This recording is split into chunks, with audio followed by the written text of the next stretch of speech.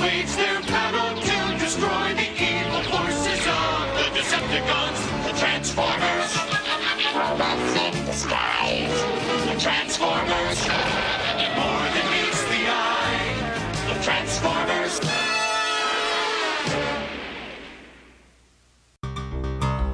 East, train, west, train.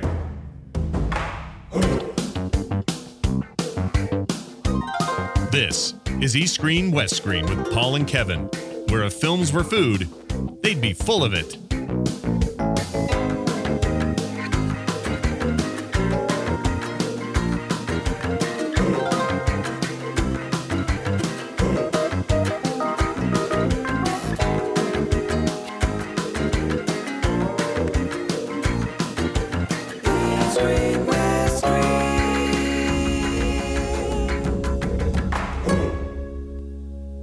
Hello, and welcome back to another episode of East Screen, West Screen.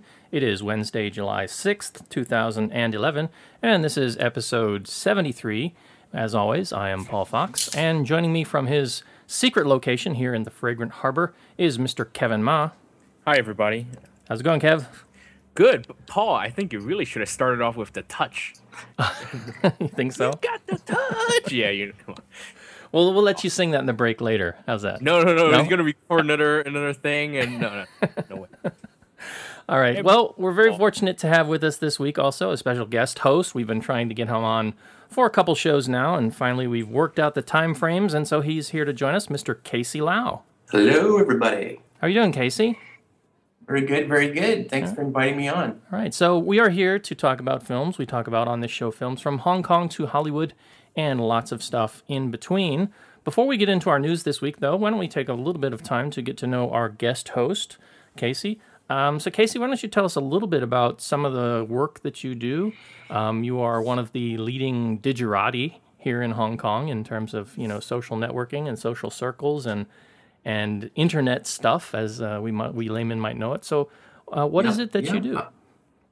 Well, I've been in the internet business, I guess, for quite a long time. I was here during the .com boom in the later half of the last century, I guess, and I've been in it since then, and now back into it again as it starts to climb up again. I have a company here called the Popcorn Network, and we are a digital publisher. So we're doing a bunch of different luxury and lifestyle websites on different verticals, from women's fashion shopping to men's lifestyle to wine and fine dining. So these are the kind of things we're in. Probably the one that's most interesting to your listeners will be neonpunch.com, which is we're kind of a men's lifestyle and technology site. So we cover things like latest gadgets, latest phones, cameras, stereos, cars. Of course, we cover movies as well. So there's a lot of different things there that would be pretty interesting, all from a Hong Kong perspective. So it's basically covering the scene here. And we publish that every day, and it's going quite well. And so do you do a lot of are you sort of just the coordinator? Do you take on the sort of CSS and digital editing side of it, or do you do the writing, or what aspects? I wear many hats, but I consider myself the editorial director. So basically, I will point the site in the way we want it to go and what kind of coverage we want to give to what kind of things. So mostly talk with a lot of brands in Hong Kong, PR and marketing companies to figure out the best stories and the best takes on things that are happening in town. So you've been living in Hong Kong for a number of years now? Yeah, I'd say quite a few years, over a decade I've been here. Mm-hmm. How do you find life and living and access to things that are, of interest, whether it be cultural or technology or lifestyle related? Yeah, definitely. I love Hong Kong. Obviously, I wouldn't be here that long if I didn't. I actually took a break for a year and went to San Francisco during the .com time, but I came back right away, and every chance I got. But you're here. The convenience factor is huge. Not having to drive, not having to worry about parking and all these other kind of things, and just being able to get around is really easy. And also buying any kind of stuff you can think of from Japan or from the States. Everything's available here. So it's a pretty amazing city to live in, as well as just today, right? The day it's such a beautiful day today. I was on Kowloon side, and just driving along the seawall there, and you can see all of Hong Kong's skyline. Yeah, it was a nice day today. With no pollution, no clouds, nothing. It was just really gorgeous considering sight. I came home and I turned on the news, and they're showing this footage from where is it? Phoenix, I guess. And did you guys see that? They had this massive sandstorm that came in and swept over the city. If you haven't seen it, go online and check out some of the footage. It's surreal. It looks like something like out of an End of Days movie or The Mummy or something. It's just this massive sandstorm coming through. And it's kind of scary to watch that. I mean, I guess it's fairly common. My wife said that this happens in Beijing occasionally. But yeah, it was just, the footage was pretty amazing.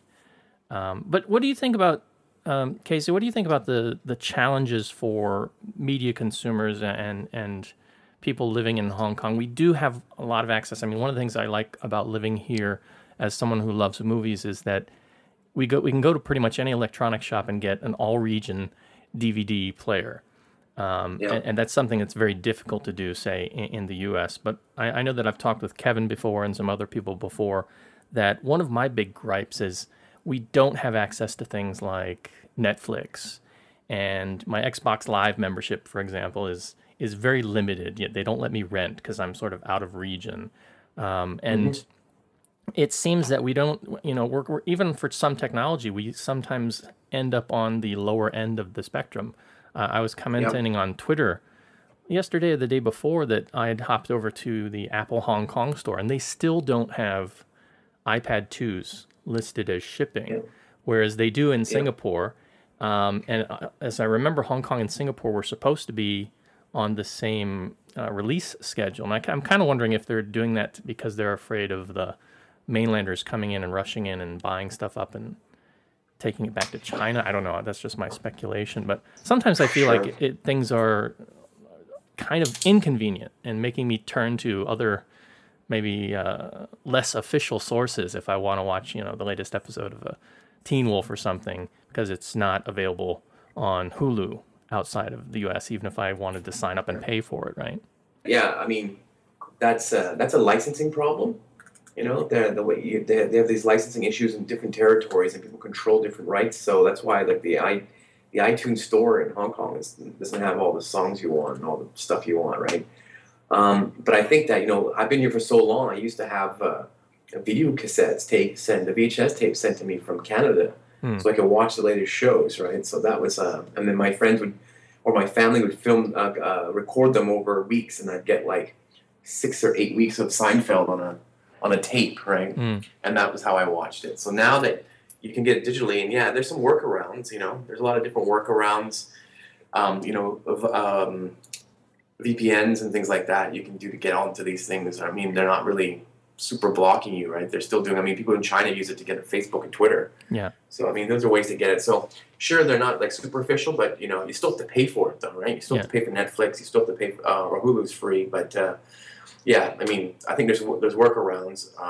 And I think if you really want it like we do, you'll find a way to get it, I think. Go ahead, Kevin. Oh, well, I was saying that's the kind of the price that we pay for living, outside of America, is that we either have to wait a certain time for things, or we have to work to get it. Like VPN, like Casey was saying. It's the same when I was in America. I would want to watch a movie from Hong Kong the day it comes out, but I can't, so I have to wait for DVD or to find whatever way possible to get it. And that's just the way it is on either side. Well, one of the things we've talked about here before, and I'd like to sort of pick Casey's brain about this, is sort of the future and where we're going with all the sort of media streaming and digital access. I mean, you, I guess, work with distributors because of some of the sites you're involved in are involved with movies, and you have promotions and things. But do you foresee a future when, say, a film would be released day and date on a digital channel that people all over the world could simply buy? I mean, they've done this in some ways with what's the science fiction movie? Monsters. Got an early pre-screening release on iTunes, and it was a little bit more than, it was like $9. to rent it. So it's a little bit more than a movie ticket unless you're in a major urban center. But I was very happy because I got to see it before a theatrical release, and I keep thinking that seems to be the way of the future, to sort of get away from these boundaries and dates and licenses. But then I know that's going to make a lot of companies very upset because that's their revenue stream, right? Exactly. So that's like anything else in the world today, right? It's like the reason why gas cars still exist. When there's obviously alternate power sources for vehicles today, right? There's too many people have too many things to lose, and so it's just the same with the movie industry. There's so many. When you go to see a movie, right? Think about how many. You take it for granted because we always go to movies for so long, we don't really see everything. But even from the popcorn guy to the ushers, everybody in this chain has to make some kind of money. So if you take all that away from them, people will definitely go for the most convenient route. I mean, yeah, you have to pay $9 for a ticket. But when you if you go with a family to see a movie, you have to buy 4 tickets. You have to find parking. You may have to buy dinner. You have to do all these things. Like going to see a movie in the States is like a real event. Yeah. And if you could get that brand new Pixar movie or Transformers in your house and you pay a little bit more, I think people would pay for it. Yeah. So the movie companies have absolutely nothing to lose here. They're ready to go, but it's everybody around them that's going to start to get mad because they're going to lose a lot of money. But I think it's not a question if. It's definitely a when. I mean, they're going to figure it out where everybody's happy. Because, you've seen it with books, you've seen it with music, you've seen it with everything else. So it's going to come down to the real blockbuster summer releases. I mean, some people don't want to watch it at home, right? They love the experience of going to the theater and hanging out. It's good for date movies. It's good to go out with your friends, right? So young people will still go out. I think it's mostly like maybe a different audience that probably doesn't even go to the cinema now because it's so much hassle. So I think that even offering this kind of thing will create new revenue streams that don't exist even now. So that's what I think. All right, interesting points. All right, well, let's we'll pick your brain on some more stuff as we get further into our movie and news discussions. But speaking of news, we do need to move on to our news section.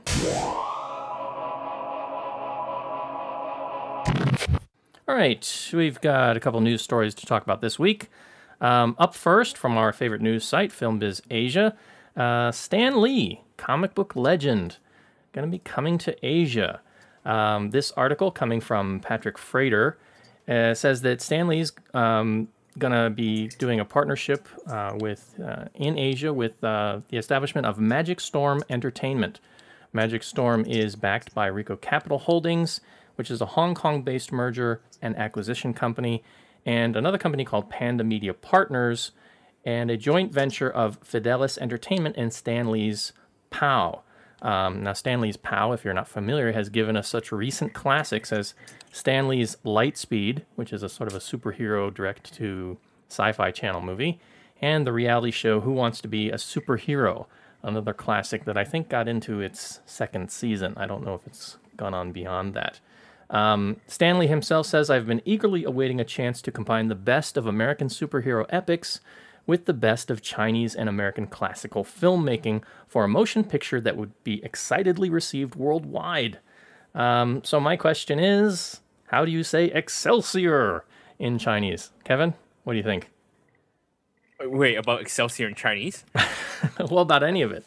I mean, Stan Lee, I don't know if you've seen the stuff he's worked on in recent years. I mean, yeah, he's the creator of the Spider-Man, Iron Man, the Hulk, Thor, all these guys we've been watching and spending big bucks to watch in 3D movies and things. But I don't know if he's got the creative juices anymore. I mean, he's a classic icon, but some of the stuff he's been pumping out recently is not really been up to snuff.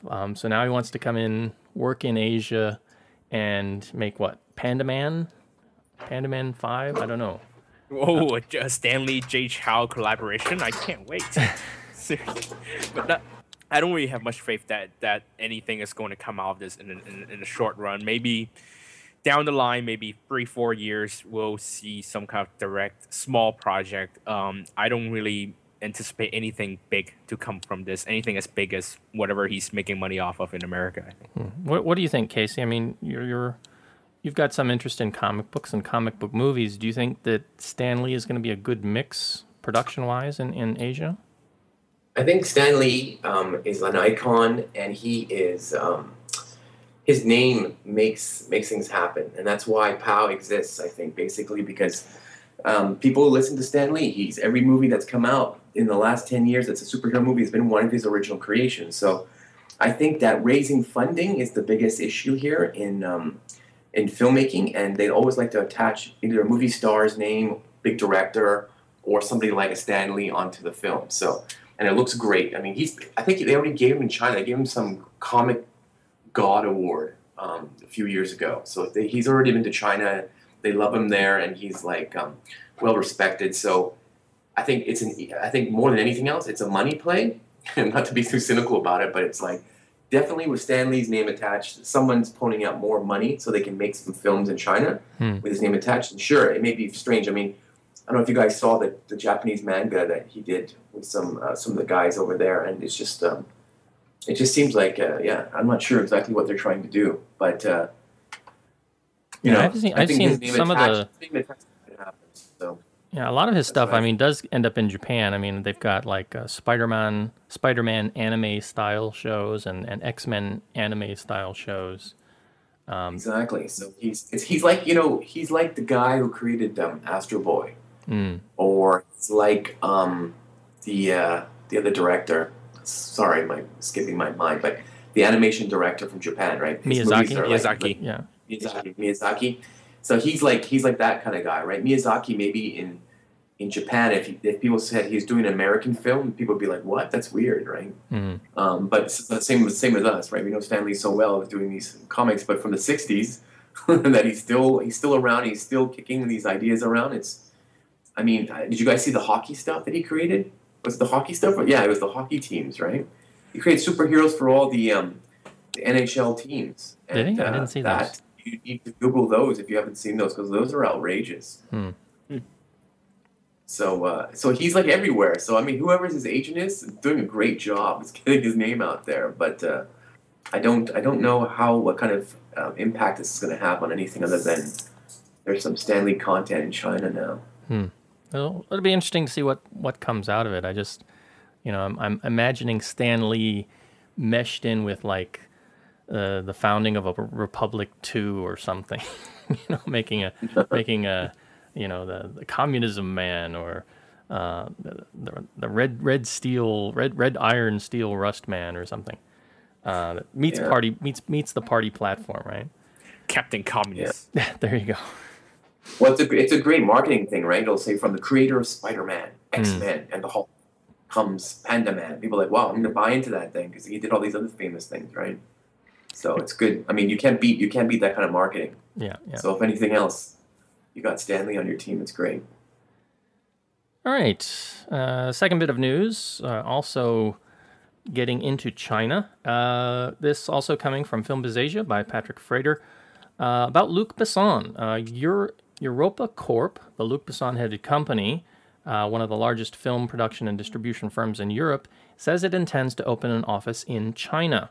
The firm has enjoyed past success in China with films like The Transporter 3, which made up to $9.4 million at the box office, and it has the upcoming film from Liam Neeson, Taken 2. I didn't even know they were making a sequel out of that. I just saw the first one. Well, I mean, what's going to happen? His daughter gets taken again? He's not a very good dad, right? No, his son gets taken. Yeah. They're going to take him. That would be good. I want to see that one. They take his arm. They take his arm. He has to find his arm now. One arm. But yeah, it says these are planning to be released, as well as he's working on the upcoming Aung Suu Kyi biopic, The Lady, starring local actress Michelle Yeoh, and that will be released in France on the 30th of November. So Luc Besson trying to get a piece of the China market now, Kevin. I don't know. Is it good news, bad news? Luc Besson has always been kind of an Asian file. I mean, look at Wasabi from years ago, where Jean Reno goes to Japan. That's a great movie, by the way. I love that movie. Really? That's the one where this fictional Japan where everyone speaks French. Yeah. And then you have Shu Qi being in the first Transporter movie, and now you have the Aung San Suu Kyi biopic. It's not a surprise that Luc Besson is looking for an Asian expansion with his projects. I'm also not surprised that he would choose China, because China is really where it is for the next, good 5-10 years, probably, when we talk about the Asian film industry. So it's not really a surprise, but it will be interesting to see what China has in store for Besson. He will probably have some culture shock, run into a lot of different issues, and I wouldn't be surprised if he has a lot of trouble getting a film made in China. I think he have bigger success getting films played in China, but not so much with the making part. Yeah. The article goes on to mention that the CEO of Europa Corp is a Christophe Lambert, and I kept doing searches for this guy, thinking it was Christopher Lambert. The actor, yeah. But no, it's a different guy. It's a younger guy. Not the same guy. I was thinking, that'd be cool. The Highlander was like the CEO of it. That'd be awesome. It's Christophe Lambert. Yeah. Lambert. Are you a Besson fan, Casey? Yeah. I mean, I enjoy some of his earlier films, definitely. Mm-hmm. Yeah. And again, I'm gonna say the same thing that I said about Stan Lee, but it's obviously he's going to China because they're going to finance his films. I mean, finance his films and also have an immediate audience to come in and play in China right away. So, I mean, China has the resources, the money, everything they need. They just don't have a lot of the, I guess you want to call it the software, right? So, by getting people like Stan Lee and Luc Besson in there, it's going to start to kind of lay some groundwork there for the locals, so they can see kind of from these kinds of people's experience how it's done, so they can pick up some cues there, and then be able to develop their own original stuff that will be like influenced by these people, which is great. Yeah. They need this kind of hands-on experience. I'd be very excited if China was really bringing these guys in and wanting to learn and develop stuff, and if they relaxed some of the censorship that's in place, I think they'd be able to make some really awesome stuff. But it's that censorship problem that keeps me worried. Well, plus sure.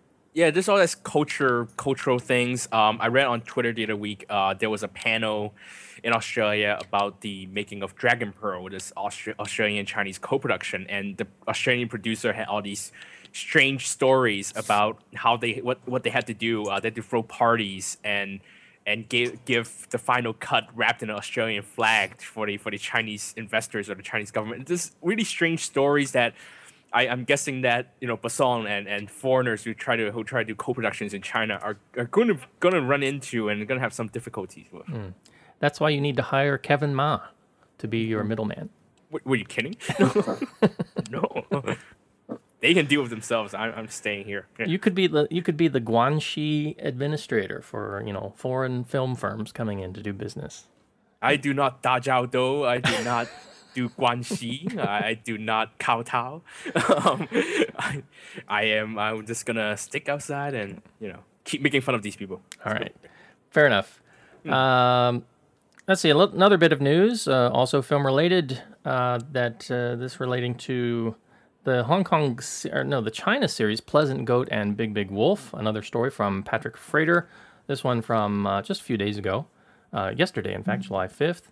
The Hong Kong-based animation group Imagi is striking a production and distribution deal with Disney for this film franchise, Pleasant Goat and Big Wolf, which I have not seen any of yet, because primarily they don't play them locally with English subtitles. But I did check on Yes Asia, and the DVDs do have them, so I probably need to pick some up and start watching some of these at some point. Disney will also handle the worldwide distribution, except for Hong Kong and China's theatrical rights of the new movie, which is scheduled to be released next year in spring 2012. And one of the things they're doing, it says a little bit in the article, is they're introducing a new character called Xiaolong or Xiaolong, a dragon character from a Chinese TV series called Kung Fu Dragon. So that's kind of like Kung Fu Panda? I don't know. I tried to find some footage on YouTube or on the web or some images of this character. I could not find anything. The search results kept throwing me back to Bruce Lee references and things.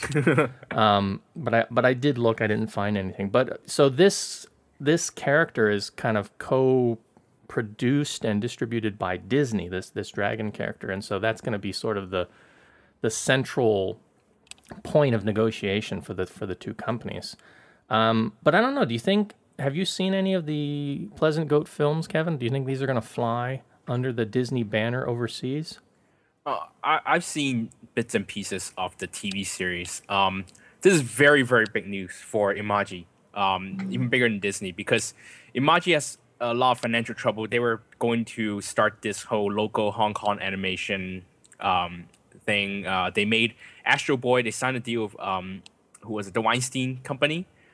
They were going to they lost a lot of money on Astro Boy, and they couldn't even finish Gotcha Man before they had to, I think, fire almost all the animation staff. This is kind of their comeback, and to get essentially China's most successful animation franchise, it's very, very big news for Imagi. Also for the Pleasant Goat people, to have Disney represent them overseas is also very big. The Pleasant Goat and Big Big Wolf movie, they're now a New Year tradition. They've been playing in China during the New Year slot for the last 3 years, and the box office has essentially grown double from film to film. So good for Imagi. I'm not sure how it's going to fly in around the world. It might help to have a Disney banner on it, but it all has to do with how much people outside of China are willing to accept this Chinese anime series. Especially now there's a dragon involved, so it's kind of adds to that Chinese identity. I haven't really seen the film, so I don't know how they would travel outside Chinese culture. But it would be interesting to see what would happen to Imagi and what would happen to the series after this. Yeah. I mean, I was disappointed that they dumped Gotcha Man, but I was not really happy with the way they did Astro Boy. So, yeah. They took a really big gamble, and obviously they kind of, because they're working with a studio that hadn't really done any animation, so that was kind of their big mistake, and they failed into building Hong Kong into an animation hub, or building this Hong Kong animated company. I hope that taking on these outside projects would help them bring them back. I'm not sure if they should develop a more original animation, but by all means, as a Hong Konger, I hope that Imagi will climb back and become successful somehow. So Casey, are you a fan of the Pleasant Goat and Big Big Wolf series? No, I don't even know what those are. I feel bad. I should have Googled these before we started, but I know Imagi. Yeah. I went to see their thing like about a year ago. Their operation. I think they were in Taiwan. Mm-hmm. And just just a big office of a bunch of computers and a bunch of young people working there. Did you ever see the Astro Boy movie? I did. They were working on it when I was there, but more importantly, I saw it's on the internet now, but I saw 3 minutes of Gotcha Man. It was like a test footage, and I wrote a big rundown of it. A lot of people linked to it, but I swear this was 3 years ago now.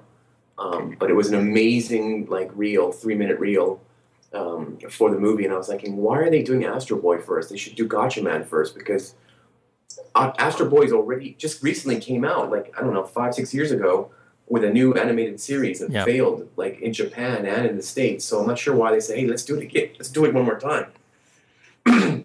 When Gotcha Man Battle of the Planets hasn't been brought back, and there are so many fans of that show, and the way they did it was fantastic. They kind of updated it a little bit and really played on the characters' personalities. I mean, there was no voice. It was all no voiceover. It was all action, but it looked amazing. It was like Incredibles in the sense that it was very exciting. So I'm sure whoever made that decision regrets it, that they went for Astro Boy instead of Gotcha Man.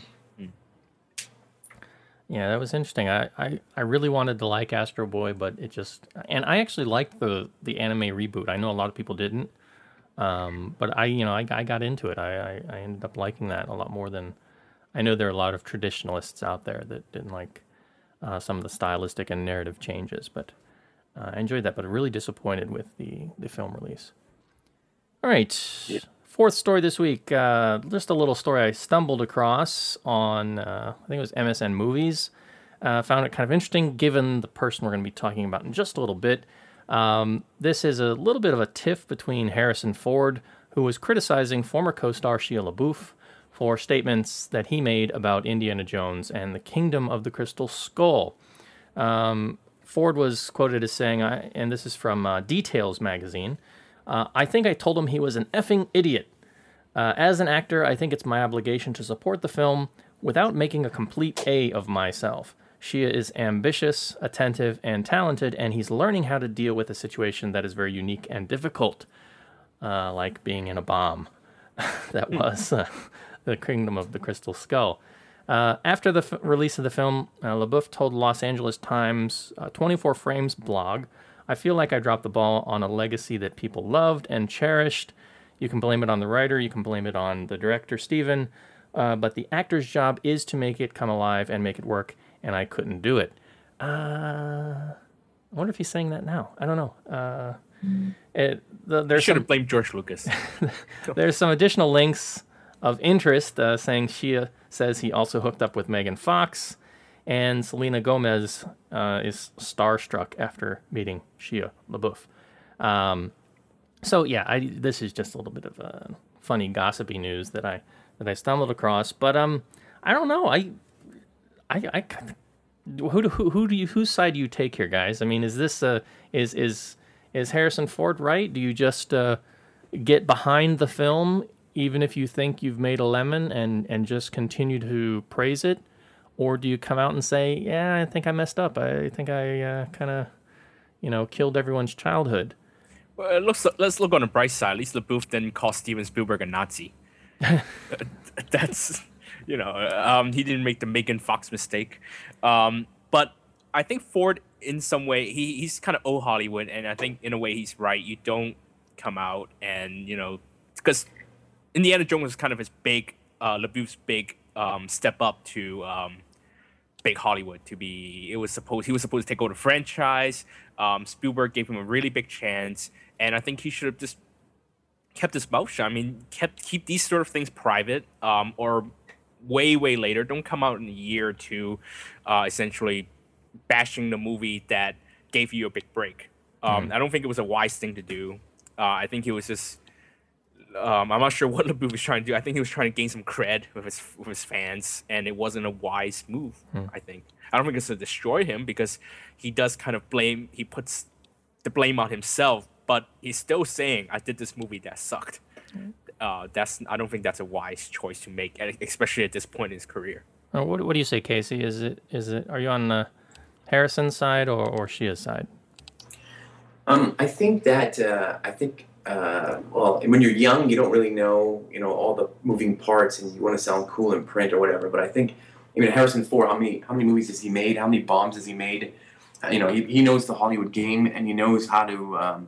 He wants a job in the future to work with other directors, right, and different studios. So I think that, an actor. That's why it's really hard to watch talk shows when you see the movie stars go on there and talk about their film, because they're there promoting it, so they're just like a PR person. They're not going to say the movie's terrible. They have to say it was great. And look at Ryan Reynolds. I mean, I'm sure he knew that movie, Green Lantern, was going to be a huge bomb. I mean, he was there acting it and read the script, so he must know that it was going to be bad. But he is a great team player, and I saw him on Conan, and he was just great. He was just really, so it made you want to see the movie. So you can't. I don't think you can go to that point and say that it was bad. And I didn't want to be part of it and whatever like that, right? So definitely, I think that, and also I also made this mistake recently. I was talking to some people working in the movie business and criticized them in their film, and they're like, one of the things they brought up to me, which is also a thing, there's like 300 to 400, 500 people working on a movie. So when you criticize a movie, you're criticizing like 300 people's work. Yeah. And they've dedicated their lives, maybe for anywhere from like 3 months to a year of their lives on this film. So it's still, I think you have to be a bit tactful when making comments like that. Yeah, I mean, see that side of it. Yeah, it's definitely all about sound bites for print, though. I mean, Shia LaBeouf, he's great. All this stuff he said recently in the Details magazine. I read the article. I mean, I just saw some of the clips. I was like, whoa, they're gonna read this. So it's definitely, if he wants to get his name out there, he's definitely doing his side right. Yeah, I kind of feel bad for him. I mean, I used to love him on the show he was on, Even Stevens. I loved that show. I thought he was great. I thought he was funny. And then I don't know what happened. He kind of got older. What was he in? The Will Smith movie? What was it AI? iRobot? Or iRobot, iRobot. yeah. And he started to get a little bit, teenager-ish more, and then growing up a little bit more, and growing away from the Even Stevens character. And I just don't know if he's found his niche yet. It's starting to just seem like Tobey Maguire, but with sass. And not as good dance moves, I guess, right? He's good as that. He's good as that kid sidekick. Yeah, he was in iRobot. He was in Constantine as well. He was also Keanu Reeves' sidekick. Oh yeah, that's right. He was a sidekick in a lot of movies, and I didn't so see that's the I guess where he what got was famous. what was his that one movie? Was it that his big breakaway role as a lead? Disturbia. I didn't see that. Disturbia. Yeah, Disturbia Yes. was his. I think Disturbia was his first solo film. Yeah, which wasn't that good either. Yeah, I guess But it he's, made money, so it worked. I guess he's It made money, still yeah. finding Well, his that's good. finding his acting legs out there in Hollywood. Yeah. I think just getting older, and he's getting big roles, like Wall Street and the Transformers movie, and he started to lead his own action film, like Eagle Eye, and he's getting an ego, and he's still young, and he's still trying to find what he can say and what he can't say. I don't think him battling for Harrison Ford is a good idea, but I don't think it'll destroy him. Transformers made a lot of money. I think it's continuing to get big roles. I just hope that someday he doesn't really step on the wrong foot and really destroy his own career. Yeah, I liked Eagle Eye, by the way. I mean, if it was Yeah, solid that was okay. science fiction fun. Yeah, it was okay. B movie kind of way. Now I can't remember. But I mean, I know, but you don't remember him in the movie. You don't think, oh, that movie wouldn't have worked without him. And no, right? It was that's, just that's true. the story was quite. It could have been any of the Could other. have been any guy young- saying young no, actors, no, right? Yeah. Or I thought he did a great job in the first Transformers because he kind of brought that human element into the crazy world of robots that transform for people who don't know what it's about. Yeah. So I think he did a good job there. But yeah, I mean, his other films, I'm looking at his IMDb thing, and I don't really see anything else that was like really stand out. I mean, I think he did really good when he was younger. When he was just starting out. Those movies seem to be more memorable. All right. Last bit of news, Kevin. You've got a story about box office gouging in China. That's right. Wuxia opened on Monday. That's Peter Chan's new film in China. And some netizens, I already covered this in the blog, so I'll try to be brief. Some netizens have posted pictures of tickets that they got. Is that they would have. So this is what happens when someone gouges box office. Let's say you want to buy a ticket to Wuxia. The theater prints you a ticket for something, say, like the beginning of the Great Revival. And then instead of, having this ticket to watch Wuxia, they handwrite the information. They scratch out the stuff that's printed, and they handwrite the information and hand it to you and use that ticket to get into Wuxia. Now, what does that mean? That means in a computer, the money goes into beginning of the Great Revival's box office, and you get to watch Wuxia. This caused quite a bit of controversy, especially because these are two big films, and Beginning of Great Revival is underperforming at the Chinese box office, and a lot of netizens are picking this up, and then the damage control was quickly done. The distributor talked to cinemas, and the cinema says it's already settled. China Film Group's already denied that they had any hand to do with it. We're not sure why this is happening, but this is a big enough news that it became the front page story on the entertainment news on Apple Daily today. This is kind of one of the many shady practices in China. I'm not sure who is doing it, or there are many reasons. There are many interests at play here. China Film Group needs the box office. They need to save face. The theaters may want to get Beginning of the Great Revival out of the way to get that so-called rumored 800 million target, so they could bring in Transformers and Harry Potter, and just all that other stuff in between. But this is kind of one of those interesting, unique situations that's going on in this rising market, where you have a so-called free market, but you have many hands kind of working to control it. I think that's one of the more interesting observations going on right now in the Chinese film industry. Paul, what have you ran into anything like this ever before anywhere? Yes. Really? Yes. And I know people are going to say, "Oh, it's China and communism and control." When I worked at a theater in my high school days, gosh, it's so long ago. Like 5 years ago, right? I wish. You're the baby on this show. You got to remember that.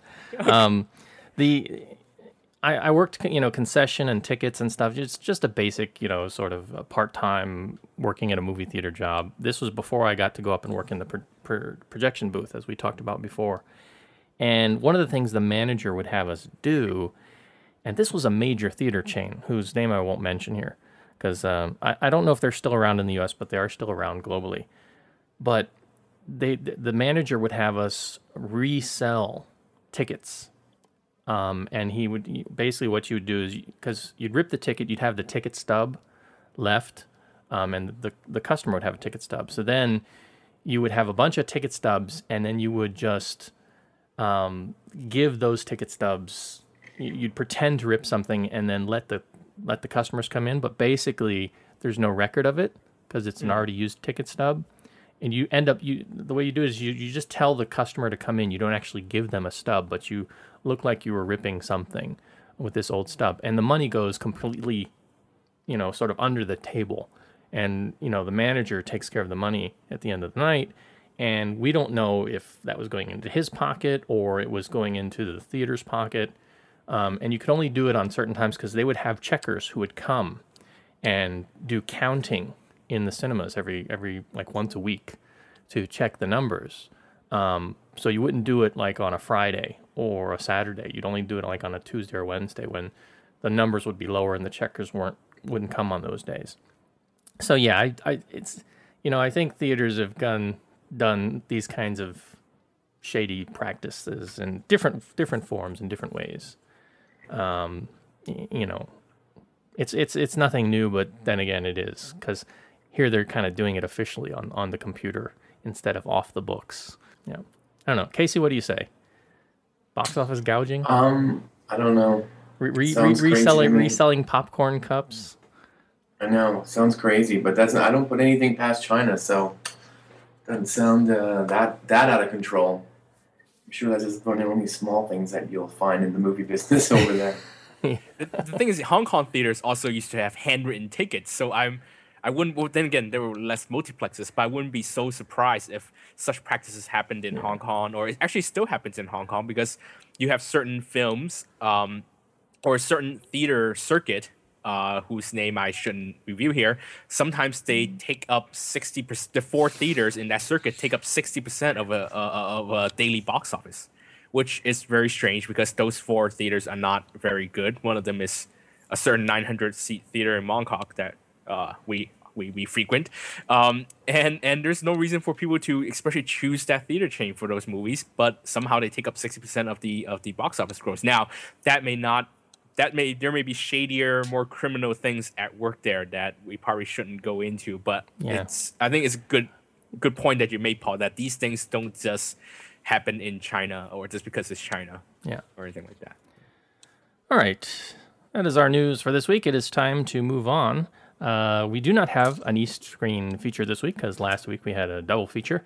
So this week we've only got West Screen, and we'll talk about that right after this. East Screen, West Screen.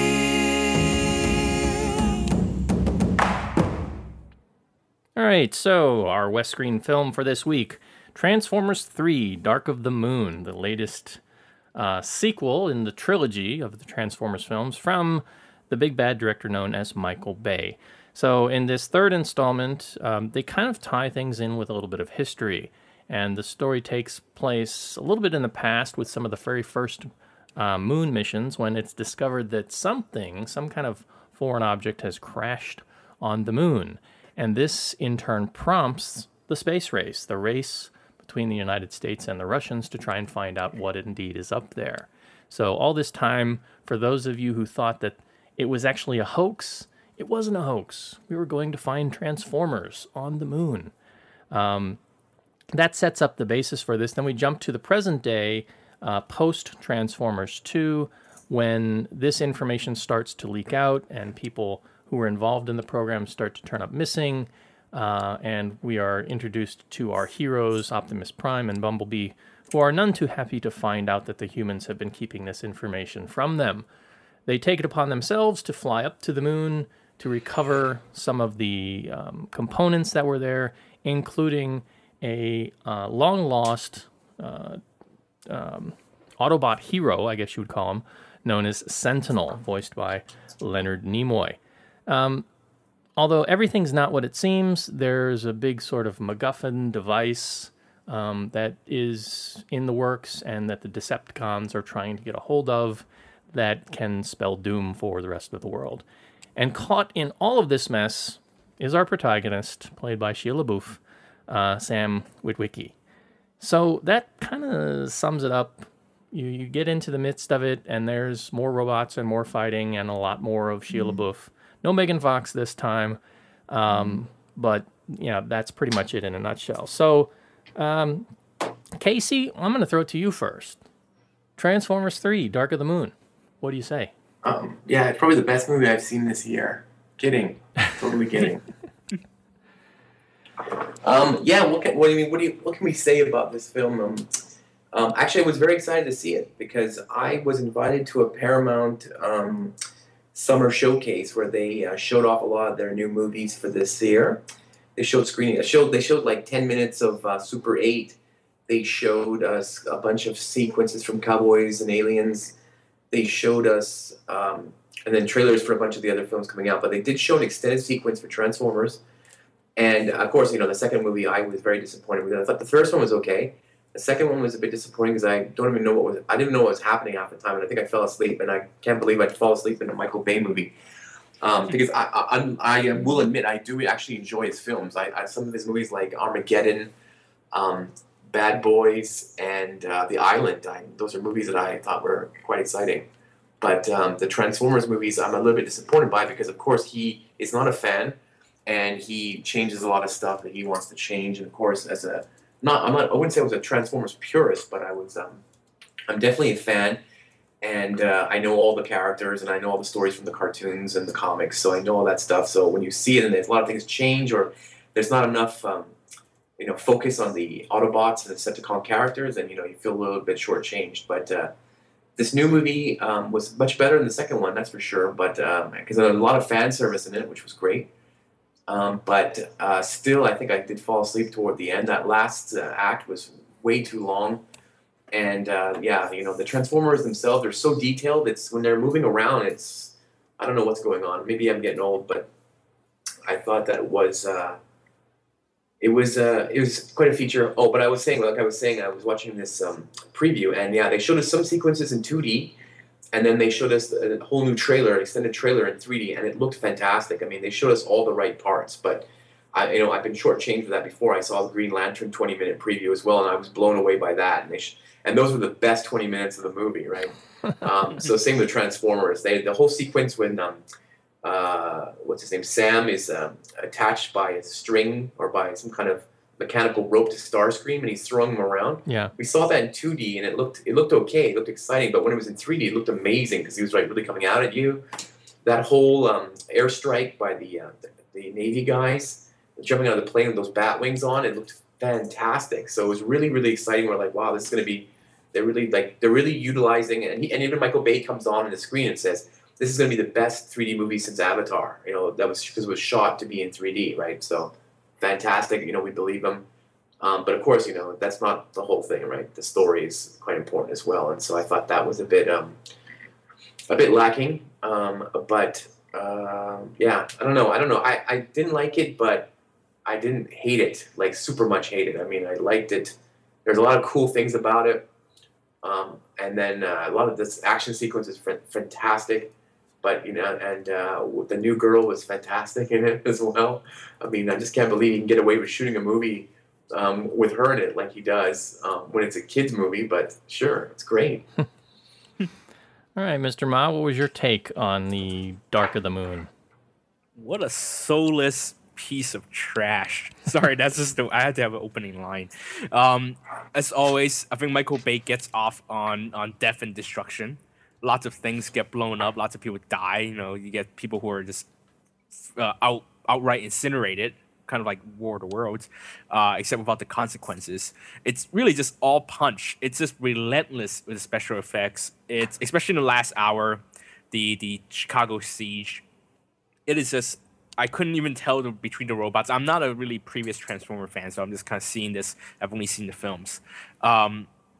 It was just a relentless barrage of special effects, and I like how Michael Bay likes to show off that he had these Rio army guys jump off the plane, the wings and everything, and they were done for Rio in the middle of Chicago, and I don't care because everything else around them is fake. So what's the point? What's the point of spending all these effort to make this big Rio stunt when everything else around them are fake? The visuals are great. Michael Bay, if he cares about anything, that is his visuals, and they are great, but that's about it. The story is just as nonsensical as the second film. In a way, I kind of prefer the second film. I'm not sure why, because I think there was more of a build up. In a way, here it's just kind of, it starts off kind of mad. It starts off in this really quick pace. Yeah, you got to admit, you just like the second film because Devastator got punched in the wrecking balls. I do not miss the second one. I do not miss the robot testicles. That is true. Okay, I will admit that. But then the visuals I think here is even stronger than in the second film. Obviously, it's Chicago Siege in that really totally nuts kind of way. It's a great sequence. But again, because the human were so over the top that I just didn't really care about any of them. In the second film, you had a few of those people, but now in the third movie, everyone is a caricature. Everyone is playing it, at 11 in a way, in the Spinal Tap way.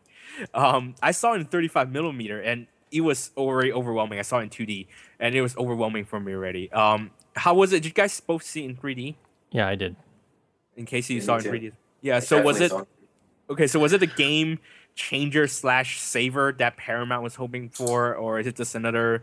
Well, first of all, did you guys get to see the so-called brighter 3D prints that Michael Bay was promising?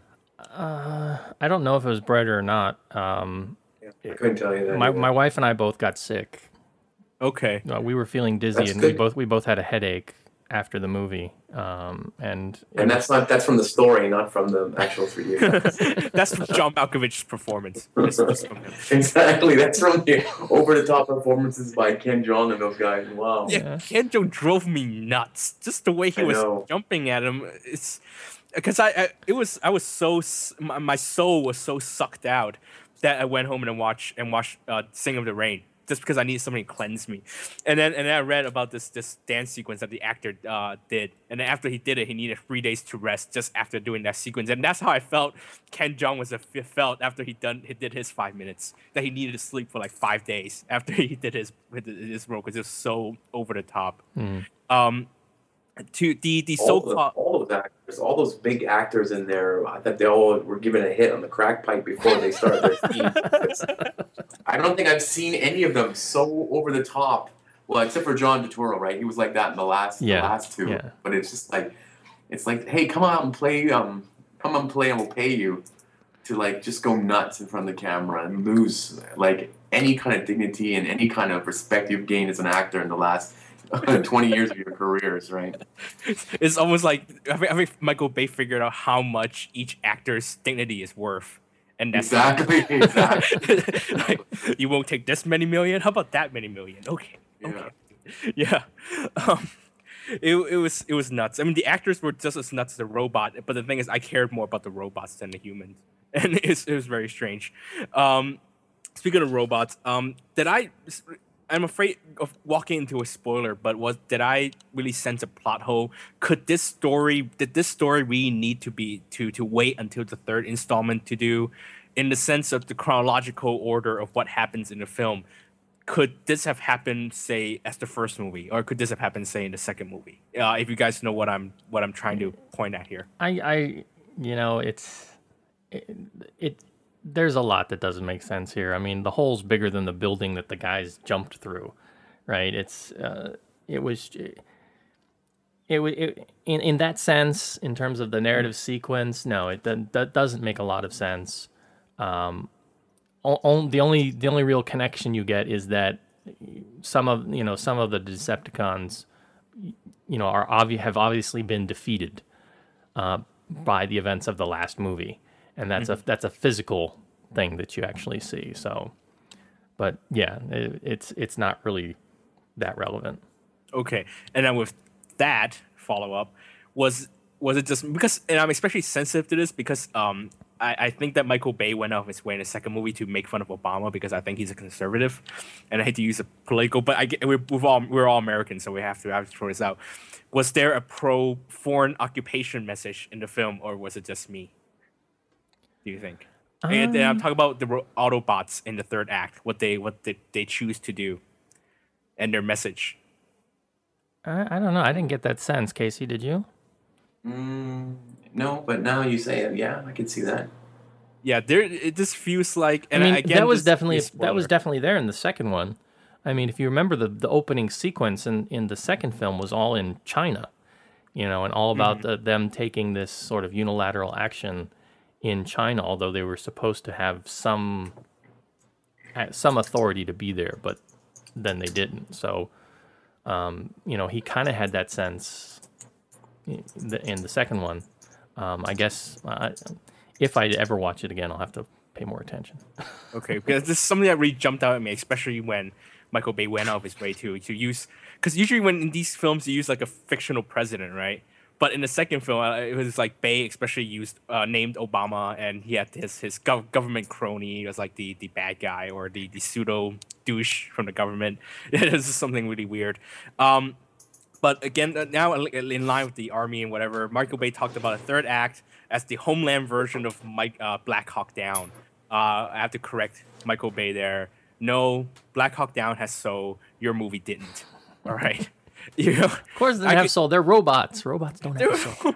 They have a spark. That's speaking Ebonics. It was just, anyway. No, it's just the whole thing about you're destroying an entire city and you don't all these people dying, and then the movie just kind of wraps up at the end when it's like, okay, we've beaten the robots, and we forget about the thousands or the tens of thousands of people that had just died from this alien invasion.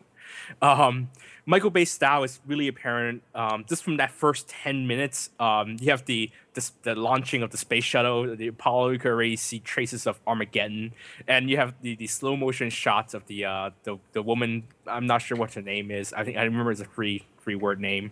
The British hot chick, and you have her standing there, perfect hair after all this destruction and stuff exploding behind her, and yet her hair is still perfect, and she's standing in slow motion. It just at times it feels like Michael Bay is being a parody of himself, and I don't think he has any sense of humor, but I don't think he even realizes how much he's still stuck on this outdated MTV style, and I was just kind of getting sick of it. And don't get me wrong, I really was a big Michael Bay fanboy. I even saw Armageddon opening day in America. I remember I was a big fan of Bad Boys and all those, and The Rock and all those stuff. But it's just kind of getting old now. But looking at the money that it made, it broke the biggest opening weekend in Hong Kong ever. It's already made like $200 million overseas. This is apparently what the audiences want. So what can we do? We do, as film fans, as people who appreciate good movies. People will still go and watch this, and they'll make more of it. And it's just kind of sad. I think this is something to throw out there. As for the rating, for the visual factor, if you're really interested in seeing how the special effects work in 3D or 2D, I would say see it, especially when you can get this sort of ultra bright print, so you don't have to see 3D in dim 3D glasses. I would say see it, but otherwise skip it, because there really is no middle ground. You can't really just TV this on your 20-inch TV on HBO. It's not going. This movie's not going to work on. So you either see it on a big screen or you skip it. That's what I think. Paul, get the last word. As I mentioned, I came out of the movie with a headache. My wife did too. There's just a lot going on. And I think, as Casey was mentioning, the detail on the robots, and they're moving around so fast, and then you've got 3D on top of that. I was seriously dizzy with a little bit of a headache, and I hadn't felt that way since Cloverfield. I didn't have that problem in Avatar. I haven't had that problem since. So I thought at first it was just me, but when my wife said it was affecting her that way too, I was kind of like, okay. So for me, Michael Bay hasn't learned his lesson. And when I say that and I see the figures and the fact that it is the biggest grossing film in Hong Kong and is going to go on to make huge numbers worldwide, is making huge numbers worldwide, I have to say, well, maybe we as the audience haven't learned our lesson. He knows how to pump up the films. I purposely tried to stay away from as much publicity material for this film as possible because I wanted to go into it pretty much not knowing anything and seeing if I liked it any better, because I was all over the stuff for Transformers 2 thinking, oh, this has got to be, bigger and better than the first one. But he hasn't learned his lesson, and that lesson is fans want to see the Transformers. They don't want to see the humans. And all I kept seeing here was lots and lots of human stuff that I didn't care about. Way too much unneeded human interaction. The parents coming in the RV and the green jumpsuits. It's like, oh, your son doesn't have a job. Who cares? I don't care. Where's Optimus? Where's Bumblebee? Where's Ironhide? What are they planning? What are they plotting? What are they doing? What mission are they on? Show me more of that stuff. So there's way too much of that. John Malkovich coming in, as this boss, and then he does like a 180 character change in the last few scenes he's in. It's just like weird stuff. And then Ken Jeong shows up, and I'm like, wait, you got your hangover in my Transformers. What's going on here? And then Patrick Dempsey out of the blue. I'm thinking, this is the guy from Romance stuff, and it's just really weird. I wasn't expecting to see all these people. I was expecting to see more Transformers, more Decepticons. So that point was kind of disappointing for me. And I was actually having a conversation on Twitter today with our friend of the show, Marco Spomberg, and he was saying there's a better movie in Transformers if you take away all the CG. And I said, no, don't begrudge me for my robots. There are plenty of movies about young office boys trying to get ahead, trying to find their place, trying to deal with a beautiful girlfriend, who has tons of rich guys and handsome guys around her. There are lots of movies like that. And that's reality, yes. It's like in real life, yes. Yeah, I was like, give me more of my giant robots. That's what I wanted to see. But I didn't get it, so I was disappointed by that fact. Michael Bay has a love for highway chase sequences, though. And they're in almost all his movies. Casey was listening. And sometimes they're in there. Sometimes they're in his movies twice. Yeah, apparently. It's like Bad Boys, or was it Bad Boys 2? Had a long one in Florida or in the Keys. Cars tumbling and swerving on the highway. One in the island, although it was kind of on futuristic vehicles. And then here, one of the major sequences was the Transformers chase on the highway. I mean, great stuff, but it's like, can you do something a little bit different maybe for a third movie? Did you see that though? He actually replicated the island chase sequence in Transformers. That's how much it is. Yeah, right. Similar to you. Yeah. There's a big video on YouTube that shows them does it? I'll have to, side by side. I'll have to dig that up and put it as a link in the show notes. He just likes to recycle his stuff as well. Megan Fox, no relation by the way, unfortunately. Not really missed here. I know that was sort of a big controversial talking gossip point during the production of the film. I think the girl they brought in, what's her name? Rosie Huntington Whiteley. She was fine. They kind of they had the robots making fun of Miss Fox at a few points. But yeah, again, too much human stuff. I didn't really care about her or her relationship with him or any of that, really. Lots of action. The action that I did see, I kind of liked for the most part, although my big problem that to this point has been the fact that you've got Transformers and humans often fighting together or against each other. And I just don't see it. I mean, a lot of the third act of this movie is these Decepticons going around and vaporizing people. It's like one shot, boom, and they just pop. But then you've got the heroes just running around and dodging this stuff, and nothing's a problem. And that just doesn't mesh well for me. Show me lots more of robots kicking robot butt, and again, I don't need to see too much of the humans.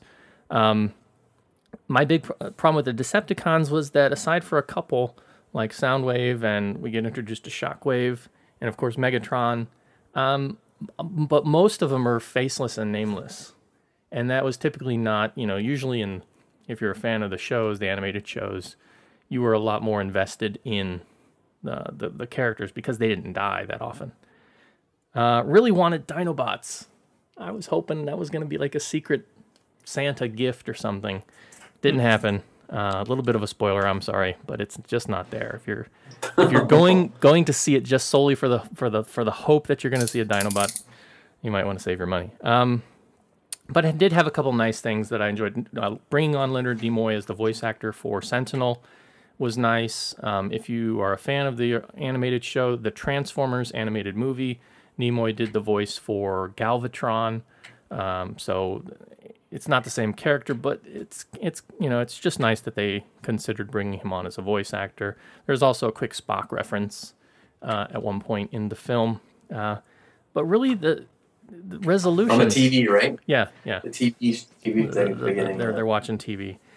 But the resolutions. Where's the resolutions? Can we get an epilogue, Michael Bay, please? I don't want to go into the ending other than to say it just ends. It's kind of like just there, and there's a lot of. I don't remember what happened at the end of the movie. Yeah, happy it was over. There's a lot of questions going on about other characters, and this whole thing about Sam Witwicky and what's his place in the world and everything.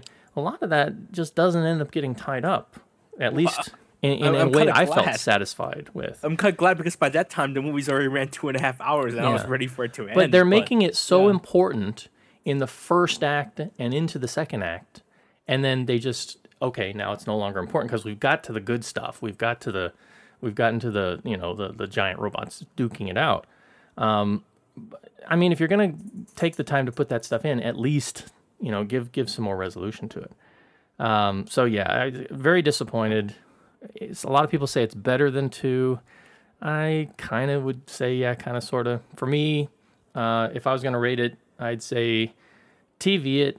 If you're in the mood for some punishment, watch them all together as sort of a film fest and throw popcorn at your TV. The 3D here I thought was kind of superfluous. Again, it made me kind of unsettled. I'm kind of wishing I would have saw it in 2D instead. But I didn't think that much of the 3D that I did see was all that great. I didn't have the same experience I had when I saw Avatar.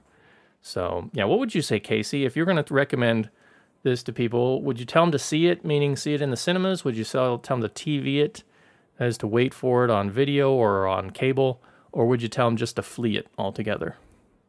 I guess it depends on how old you are, right? If you are anybody under the age of 20, I think you'll definitely enjoy it because you've probably not seen anything like this, and you really don't care much about the story anyways. You're looking for the action. If you're anybody over 30, I'd say, just go and spend your time watching something else. But I don't know what that else would be. Go see The Hangover 2 again. All right. Well, that's our West Screen film for this week. Watch it at your own risk.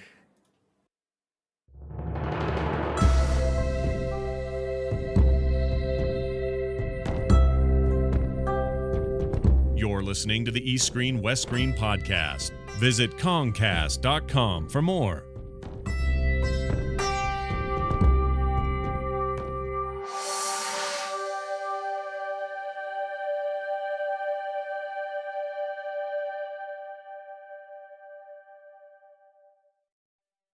All right. So that's a show. Casey, what do you think? For me, I'd say Super 8's the film to beat, right? For the films remaining to come out for the summer. Super 8? Yeah. Did you see that? You've already seen it. It's already come out. No, but I'm saying of the things we've seen, Green Lantern, Thor, Transformers. No, I didn't like Super 8 at all. Oh, you didn't? It was terrible. Really? No. I thought it was so boring. I was like, I couldn't wait for that to get over either. It was so I've seen it all. I've seen it before. I don't know why somebody made a movie again of a movie I've already seen. I couldn't believe it. I was like, oh my God, I'm so mad at this guy. Really? I thought he was making something original. It was something so bad, and it's just, and Spielberg's involved. I was like, oh, no wonder. It's just like this kind of film. Too much homage I'm not to him. Yeah, too nostalgic, too homages, and I didn't like it at all. So what would you say is the summer film to beat so far? We've still got there is no summer film. I mean, I liked The Hangover too, but I have to see it again and make sure it wasn't just like it was funny because I watched it for the first time. I thought it was hilarious, but yeah, I mean, Thor. I thought it was okay. I'm not dying to buy it on Blu-ray or anything like that. And that's my definition of a good movie is if I want to buy the Blu-ray. And so right now, the only Blu-ray I'm buying is Sucker Punch, as you probably know. Yeah. It's the only movie I enjoyed so far this year that I was like, I got to see this again and again. Every other movie is just popcorn crap. What about the coming stuff? Here we've got Harry Potter. We've got Cowboys and Aliens a bit later. Cowboys and Aliens looks bad too. Looks. I mean, the stuff they've showed us looks crappy. I was like, this is it. It's like, hey, let's hide the aliens from the people who are going to be telling people how great this movie is. You know, we went to see that preview, and they're like, they didn't show us the aliens. I'm like, why? It's just like Super 8. They didn't show us the alien, but it's like, oh, it's because the alien sucks. And then when you watch it, like, oh yeah, the alien sucks, right? It wasn't good enough, right? And then so Cowboys and Aliens, the movie's called Cowboys and Aliens. They should show us the alien. And then we should go, holy crap, that looks cool. I can't wait to see this. But no, the aliens are like those giant aliens that don't move. They're stupid. You know, and the cowboys, they're like normal cowboys. And one guy's got something on his arm and that's it. I don't know. It looks stupid. It looks dumb. Yeah. I mean, Captain America, as I told you, is the only thing I'm looking forward to. But that last trailer was awesome. And I think Chris Evans will pull a Robert Downey Jr. and he will make it shine. But other than that, I mean, what else is there?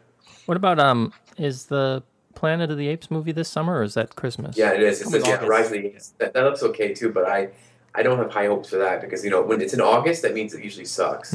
It's in July or it's going to suck. How about Harry Potter? Yeah, Harry Potter. Yeah, well, I mean, I really like... I hate all those movies, but I like the last one a lot, so I'm hoping this one will kind of be in the same vein, which I'm sure it is, and be entertaining, but... I mean, come on, you know what's going to happen at the end. I haven't read the books, but I know what's going to happen at the end. So it's kind of like very nice. Snape kills Dumbledore. You know, Voldemort, he's not going to lose. Come on, I think he's going to lose. But I'm more looking forward to Pottermore.com than I am the movie, actually. Well, that's just. But you know, they what was that? Last week or so, they were hyping that, and all it is like it's their own digital e-reader platform. Right? Yeah, but it's going to be interactive though, and there's going to be a lot of little things inside. I think that makes it more interactive and more come to life. So I think it's more interesting. I don't know. I mean, the Harry Potter movie, the Warner Brothers movie sites have been kind of interactive. It's always been Flash based, so it's always been a bit of a downer.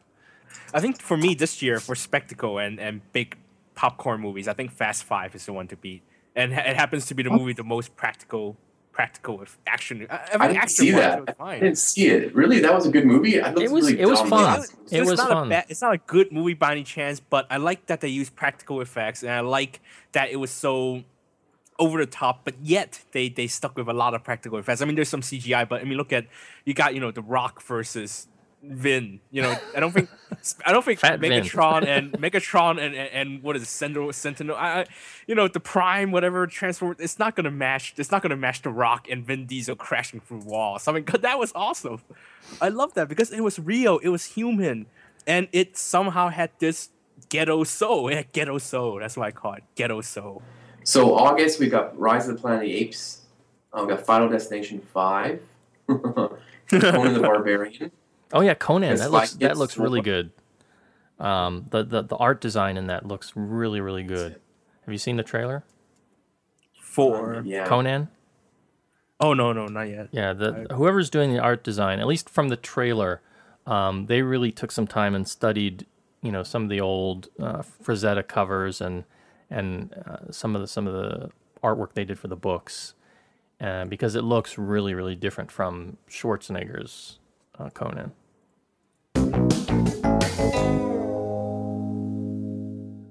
All right. So that's going to be our show for this week. Big thanks to Casey Lau for stopping by and sharing his wisdom on things digital and filmic with us. So, yeah, thanks for coming by and taking the time. Thank you for having me. We did want to have you on, plan to have you on for Green Lantern, but we're glad we can have you on for Transformers. As always, thanks to Kevin Ma for keeping me on track and bringing all the magic to the show that he brings every week. If you'd like to follow along with us, you can find us over at the website, www.kongcast.com, or you can also stop by on iTunes leave us some comments over on the website. We get some comments from time to time, and we talk about them here on the show. You can follow us on Twitter, twitter.com/Concast, or you can follow Kevin over at twitter.com/thegoldenrock. That's one word. You can email us at the show at eastscreen@gmail.com. Send us a question, send us a comment, or send us a short MP3 audio file, and we will play it here on the show. And if you'd like to follow along with what Casey's doing, you can check out his work over at neonpunch.com, or you can follow him on Twitter at twitter.com/hypercasey. So next time we will be talking about episode 74, the new Chrissy Chow local feature, Beach Spike, young Langmo models on the beach, falling on the beach sand. Also talking about Mr. Popper's Penguins, and maybe, just maybe, if I can have time to go out, and the motivation to go out and see it, the new Malick film, The Tree of Life, which I know Kevin has already seen. Yes. We might, if I do make it up there this weekend, I guess I could talk briefly about Wuxia and Jake Chen's Best on Your Shoulder. Yeah, and we may have another. What's that other weird movie? Mysterious Island. Not the H.G. Wells movie. This is just some like cheap, low-budget local horror film. We may have that to talk about next week as well. All right, so again, that's a show, and big thanks to the gentlemen. And as always, we will wish you good viewing, and we'll see you next time. Thank you, Casey, and see you next time, everybody. Bye. Screen